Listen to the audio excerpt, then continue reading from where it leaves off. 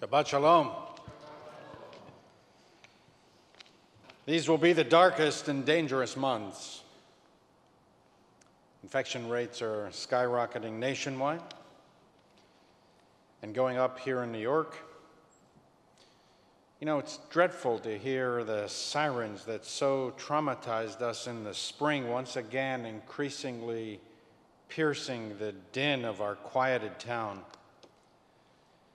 These months will take a heavy toll on us, not only because of the short winter days and the cold that will confine us mostly indoors, and not only because of the increased risk to us when more people around us are infected, but also emotionally. We're sick of this. And so in an ironically cruel way, the good news about vaccines, miraculous news really, increases the emotional hardship on us in the short term. We're tempted to loosen our grip and relax our discipline. We're done with this, we tell ourselves. We need to hold on. It will not be too long now. In terms of the duration, in terms of how many months have already gone by, it appears that the worst of the pandemic is already behind us. If the vaccines prove as effective as their preliminary data suggest, we will not have to endure another 9 months of this kind of lockdown. More of the pandemic is behind us than ahead of us. Public health measures may still be necessary for much of 2021, but for the first time, we can see how this ends.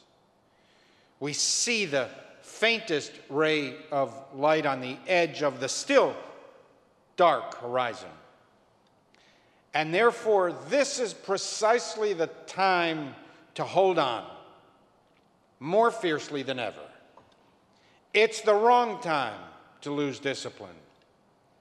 Spring beckons, but first, we must endure the winter months. In the days since the news of the vaccine emerged, I've thought frequently of Senator John Kerry's 1971 testimony to the Senate Foreign Relations Committee upon returning from Vietnam. One moment of his testimony became part of American history.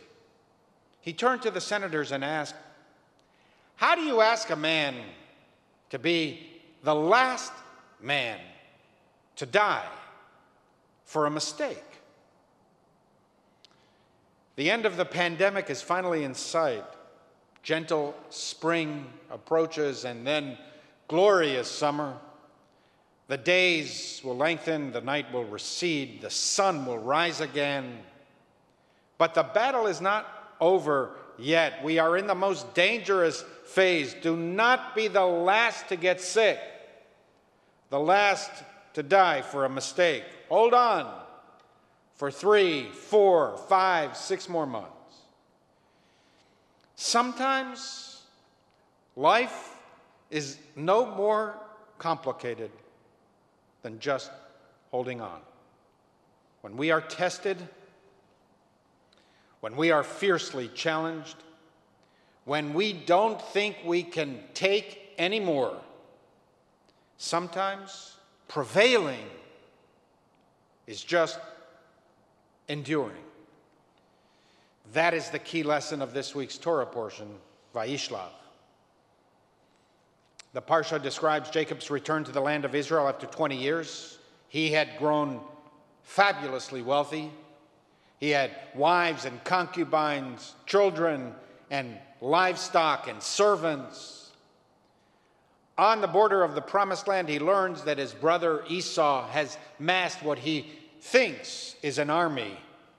Jacob had good reason to think that Esau would avenge the stealing of his birthright and the blessing from 20 years before. Jacob did what he could. He sent messengers to Esau. He split his camp into separate parts, but he knew that if Esau sought to attack him, all would be lost. Deep despair set in. He cried out to God, "Help me, deliver me. I fear Esau will kill me and all my family with me."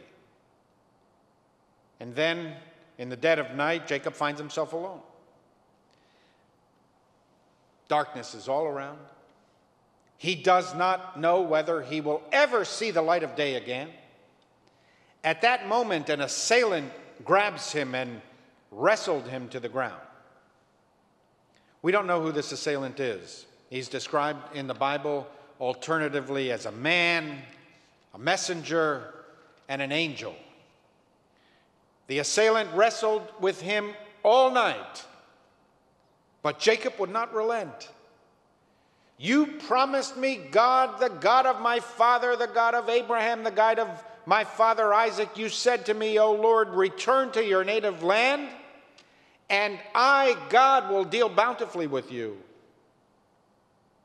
The struggle lasted all night. Jacob is scared and scarred. The assailant wrenched his hip from its socket. Jacob would limp for the rest of his life. And still, he does not relent. It might have been the easiest thing in the world for him just to lay down and give up. But he holds on, hoping that he can hold on long enough until the night breaks. And indeed, with his strength waning, Jacob finally notices the breaking of the night.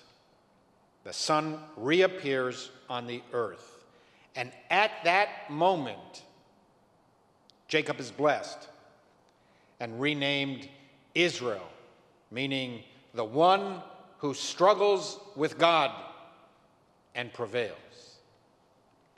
As the night breaks and the morning dawns, we read the following gorgeous words. Vayizrach lo hashemesh. And the sun rose for Jacob. Then he continued on his journey, limping on his hip.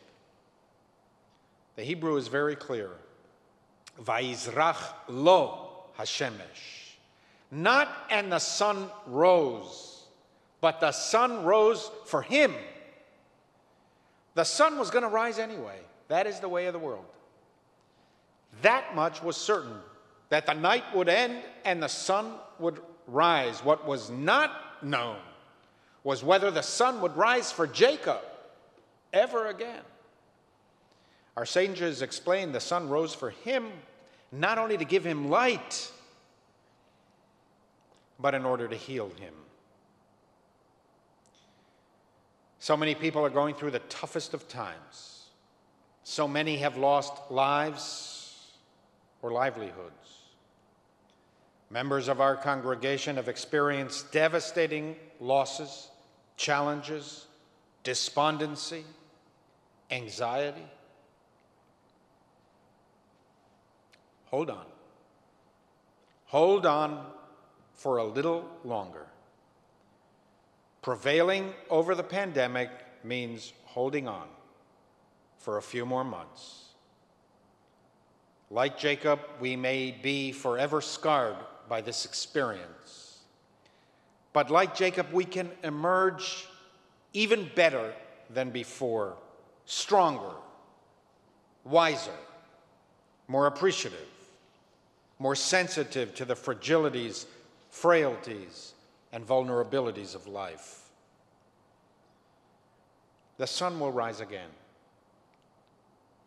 It is the way of the world. But if we hold on a little longer, the sun will rise again for us. It will bring warmth and heal our aching spirit.